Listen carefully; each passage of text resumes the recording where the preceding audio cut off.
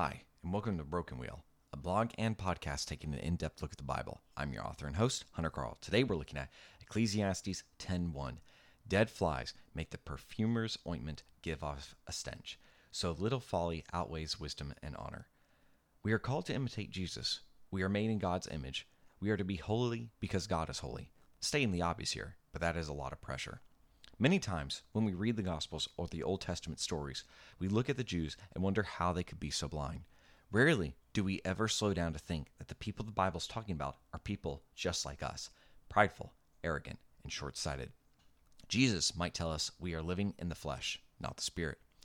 If we compare the actions of those groups of people to our verse today, we might say that describing their actions as foolish is perhaps too generous. They had the only Son of God in their midst, speaking in a way that they were told to expect, and they didn't recognize him. Doesn't seem like a minor mistake.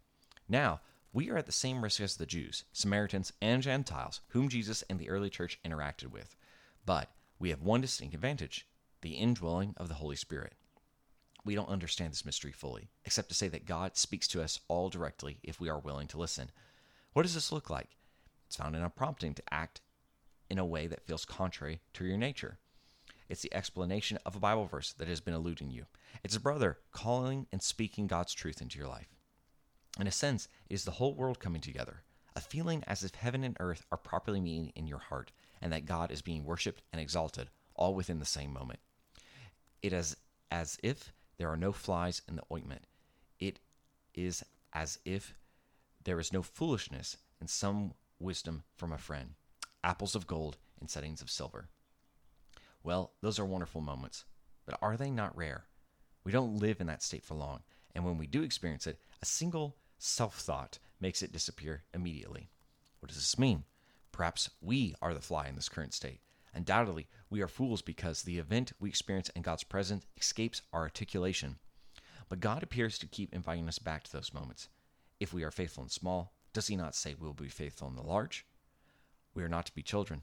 The storms of life come whether or not we are men or babies, but only men can pull babies out of floods. What is the lesson God is attempting to show us?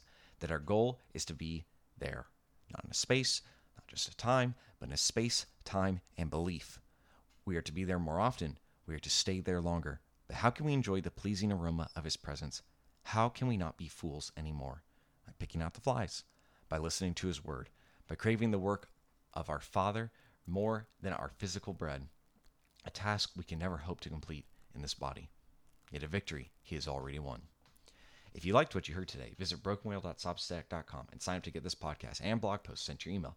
The podcast is also available on iTunes and Spotify. Please rate and review us there. If you want more of my writing, visit the About page on my website to read short stories I've recently published in journals such as the Blue Mountain Review. Thanks, and have a great rest of your day.